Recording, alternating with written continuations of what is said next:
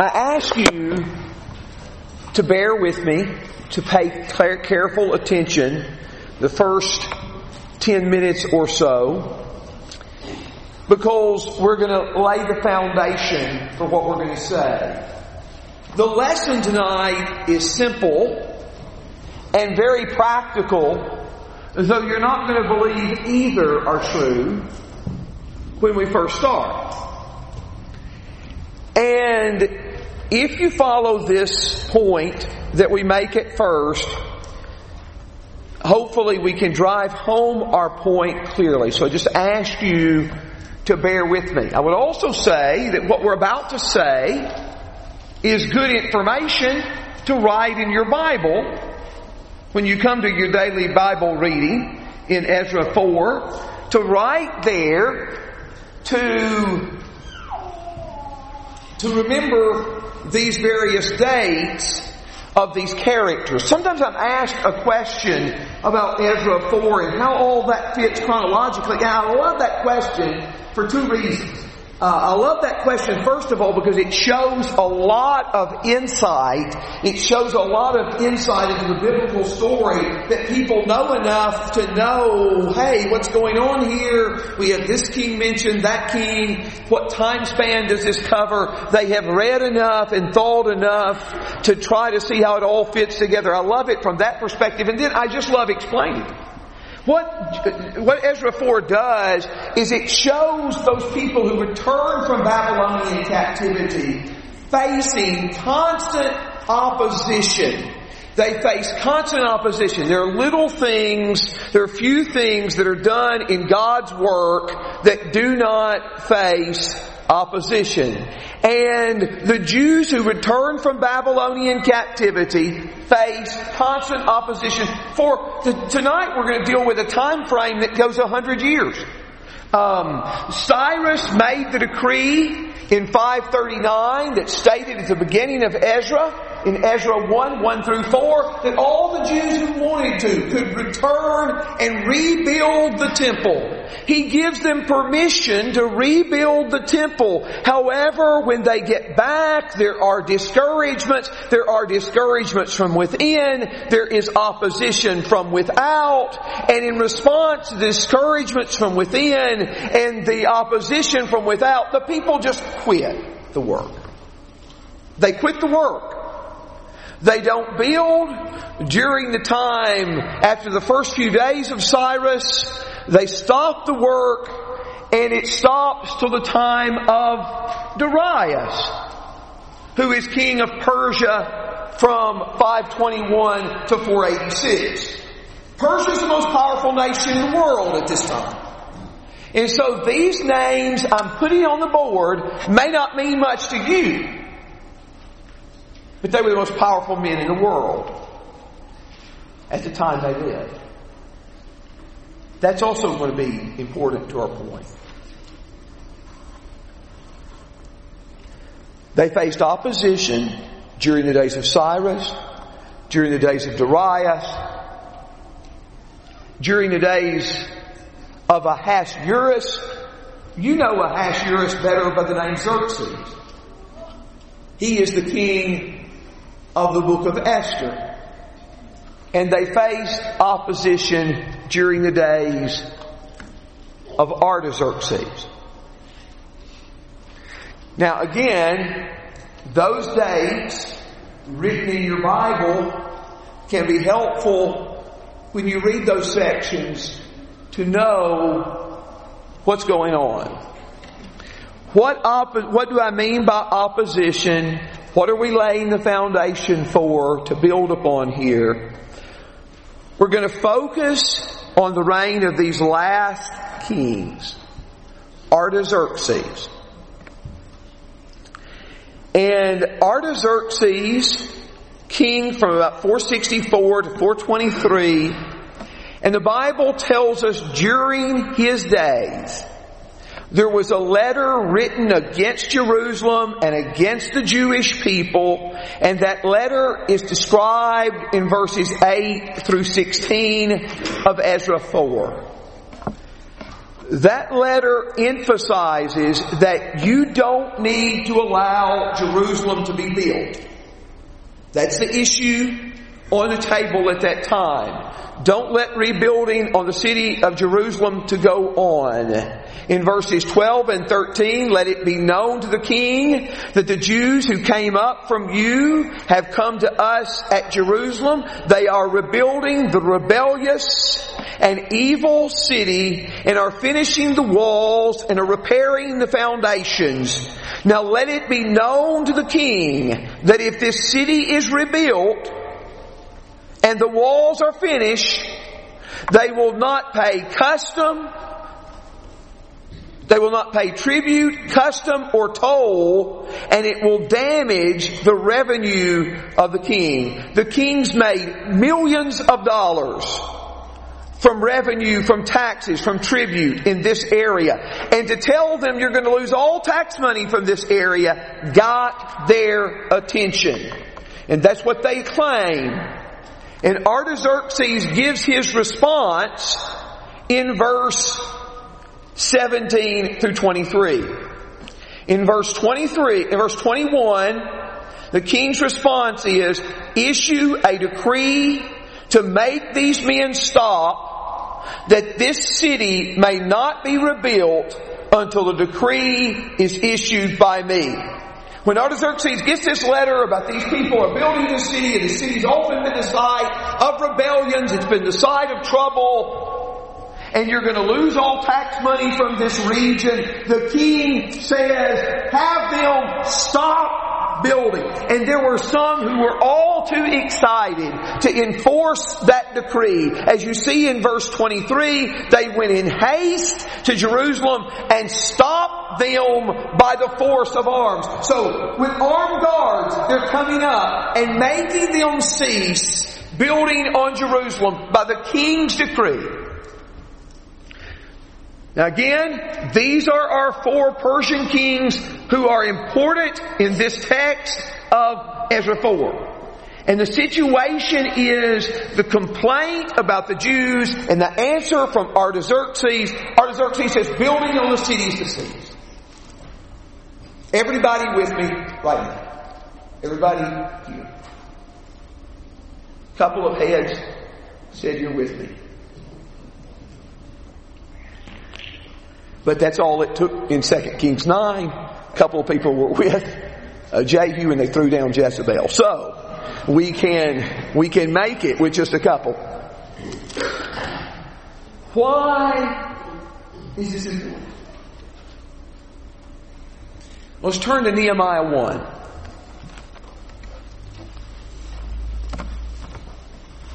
Nehemiah 1 is going to be on the other side of this news. He is a Jew who is still in the land of captivity, but who cares deeply for his brethren. He cares deeply. In verse 2, when Hanani, one of his brothers, and some men from Judah came and asked them concerning the Jews who had escaped and had survived the captivity and about Jerusalem, they said to me, the remnant there in the province who survived the captivity are in great distress and reproach, and the wall of Jerusalem is broken down and its gates are burned with fire. Here is a Jew who is still in the land of captivity, who hears the report of what has happened after the king's decree. When he hears the people are in distress and reproach, he is truly overwhelmed with grief, overwhelmed with discouragement.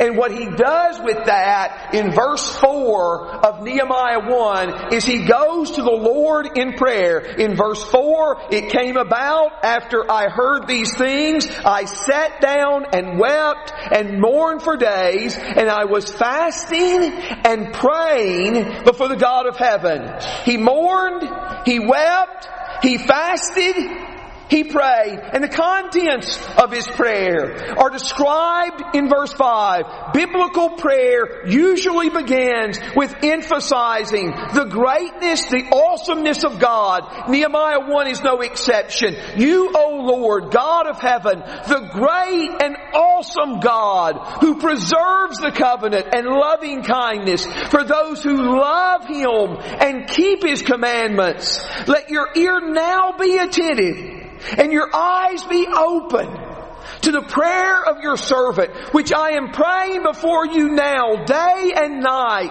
on behalf of the sons of Israel, your servants, confessing the sins of the sons of Israel which we have sinned against you.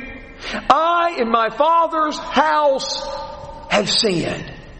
We have acted very corruptly against you and have not kept the commandments, nor statutes, nor ordinances which you commanded your servant Moses. Verse 8, remember the word which you commanded your servant Moses. Now he's about to quote Scripture.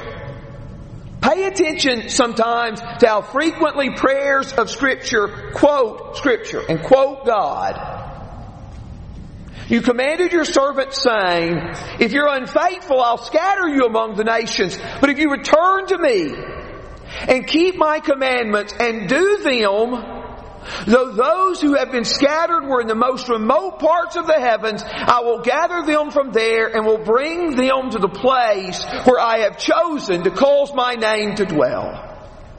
They are your servants and your people, whom you redeemed by your great power and your strong hand. O Lord, I beseech you, may your ears be attentive to the prayer of your servant, to the prayer of your servants who delight to revere your name, and to make your servant successful today, and grant him compassion before this man.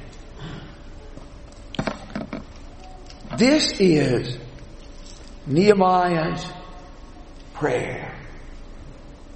And he asks for compassion before this man. Look at verse 11. Who is this man? Now, if you just had Nehemiah 1 to this point, you will not figure that out. You'll not figure out who this man is. You notice, if you look at verse 1 of Nehemiah 1, that the Bible says it was the 20th year, but it doesn't define that 20th year. Well, 20th year of what? It was the 20th year. Well, chapter 2, verse 1 defines what 20th year meant. And it will tell us who this man is. In chapter 2 verse 1, it came about in the month Nisan, in the 20th year of King Artaxerxes, that wine was before him, and I took up the wine and gave it to the king. Now I had not been sad in his presence. Nehemiah is cupbearer to the most powerful man in the world, Artaxerxes. He's a cupbearer to the king of Persia. He is the man, and he is the king that he will have to go through in order to get permission to go back and rebuild the city of Jerusalem. That would be intimidating enough because of his power, because he is the most powerful man in the world. Nehemiah is a lowly cupbearer, a lowly servant of the king, though it was a respected position. It was not a position like the king had, and he has to ask permission from the most powerful man in the world to rebuild the city. And this is the man, the very man who gave the command in the first place for all work on Jerusalem to stop and to cease.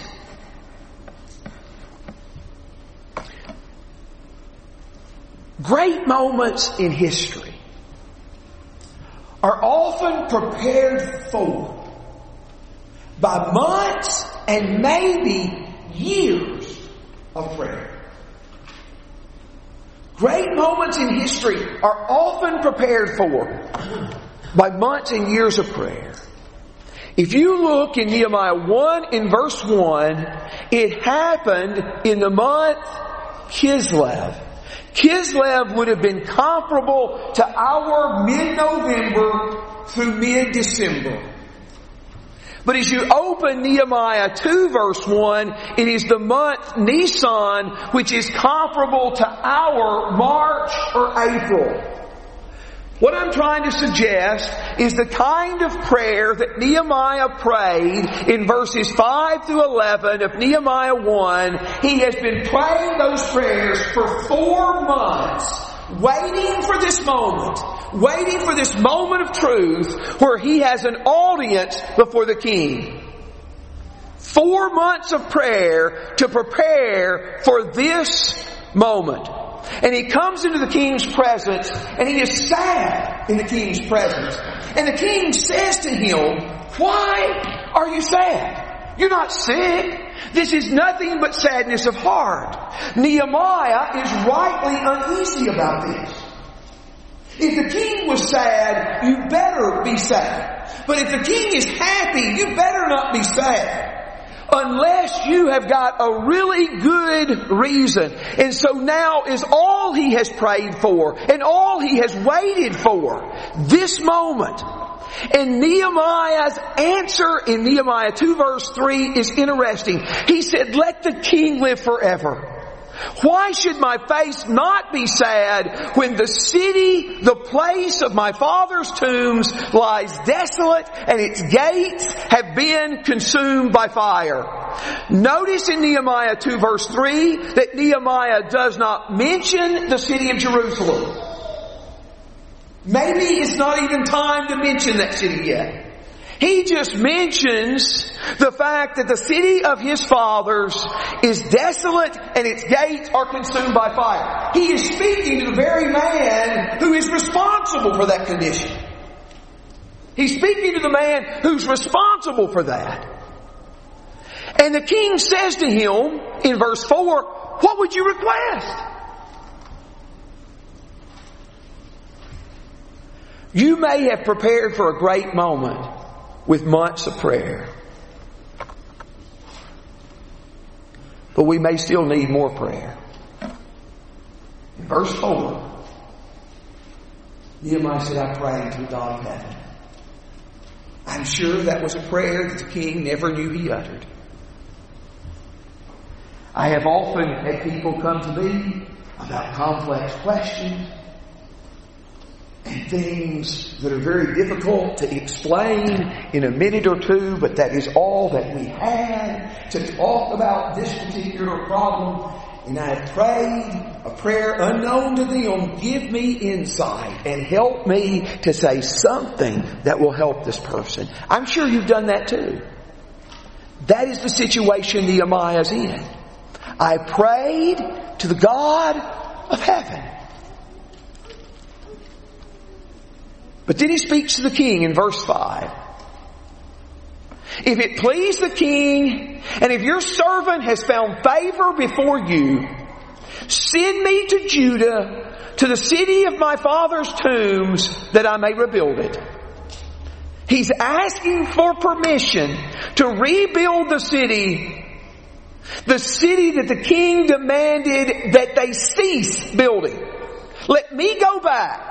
The king trusts him. The king knows him. Let me go back. Let me lead this particular work.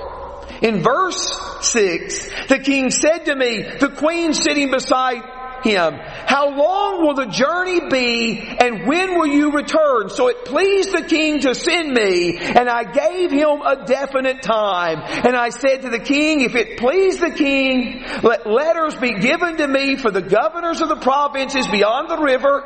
And they were the opposition. They were the ones that had written that letter against the Jews in the first place in Ezra 4.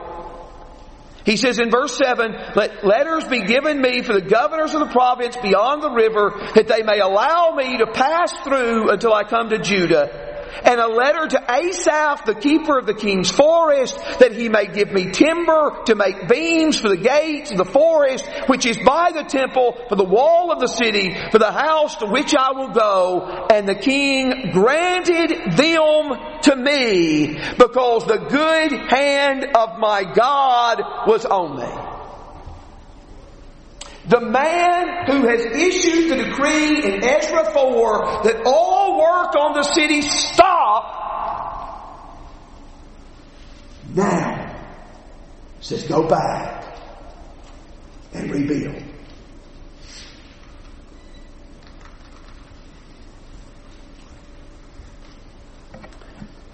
Now that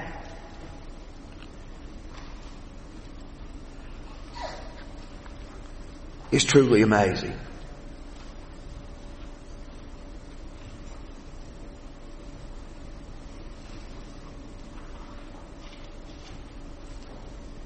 There are times in my life where I feel that I am doing well and in very fervent in prayers. There are times in my life where I am trying and prayer is coming with great difficulty.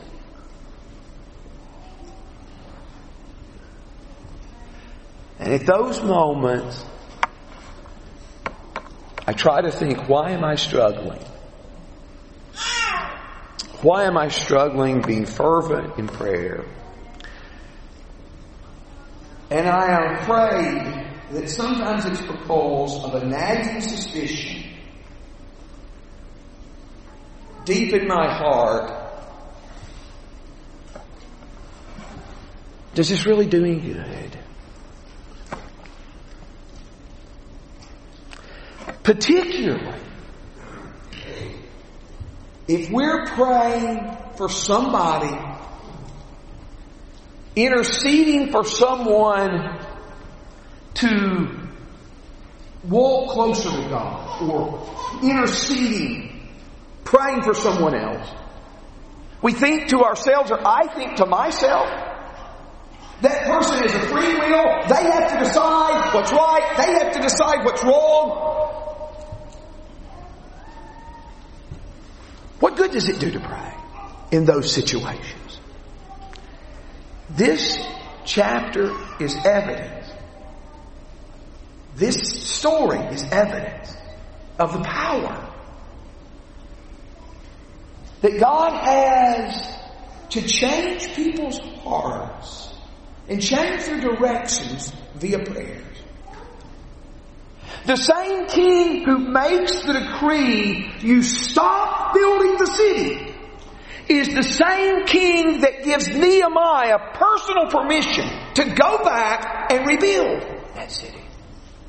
He also, if you know the story of Ezra well, and this happened a few years before, but in Ezra chapter 7, sent Ezra back to teach the law of the Lord. The Bible says in Proverbs chapter 21 and verse 1 that the king's heart is like channels of water in the hands of the Lord. He turns it wherever He wishes.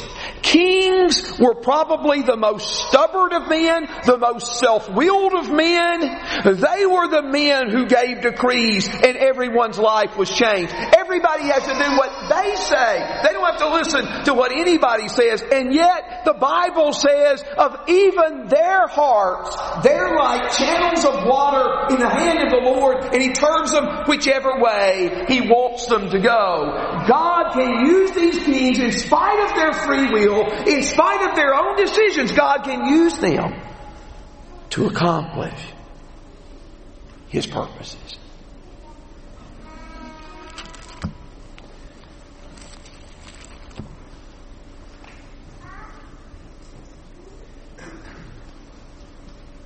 And the lesson, a simple lesson and a practical lesson, is just the power of prayer. We may not figure out how God does change a person's heart in response to our prayer. how God changes a person's circumstance. How God brings somebody in that person's life to make them think about Him or change their attitude toward Him.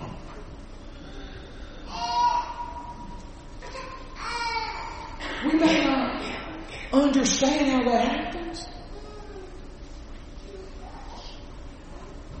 but we know God has done it. And this is the thing that I remind myself of sometimes when I struggle with this. Not only do I see biblical illustrations of this, but I've seen illustrations worked out in real life. That people who stood in the way of the gospel, that you have to go through to get permission to speak the word in a certain circumstance, that you pray about it, that you ask God's help, and for no unexplained reason, they make a 180, and now they're totally behind it. Does that happen 100% of the time? No. But it's happened, and it's happened quite a few times in my life. And so the basic lesson is this: to keep praying. To keep praying even when we don't understand how it works, how God responds. To keep praying. To keep trusting. And to believe that God will do what He promised. Let us pray. O Lord our God, You are all powerful. The Cyruses, the Dariuses, and Artaxerxes of human history are quickly forgotten. But You have always been, and You will always be. You made even the most powerful of men,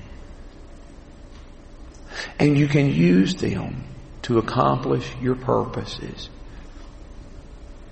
Lord, we walk by faith and not by sight. Sometimes we see no answer to our prayers at all. And we never can figure out exactly how those answers have come. But Lord, help us to keep walking by faith. To keep walking by faith and walking by trust. And help us to keep pouring out our heart to You and begging Your help and leaning on Your strength in whatever situation. We are weak and You are strong.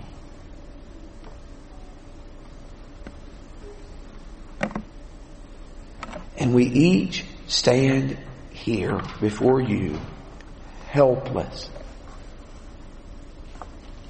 totally dependent upon You for help.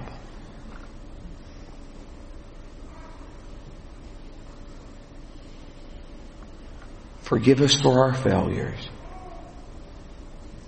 Forgive me, forgive us for sometimes our lack of trust.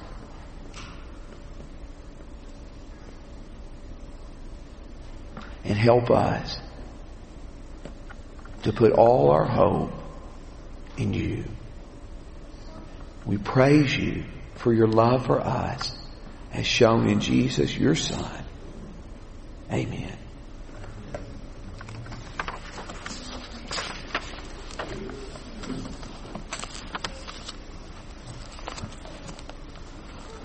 For those of you who are not in Christ, who need to follow Him, if you need to repent of your sins, to be baptized into Christ, we want to help you. And I am sure that there are people around you who are praying that you will do exactly that as we stand and as we sing.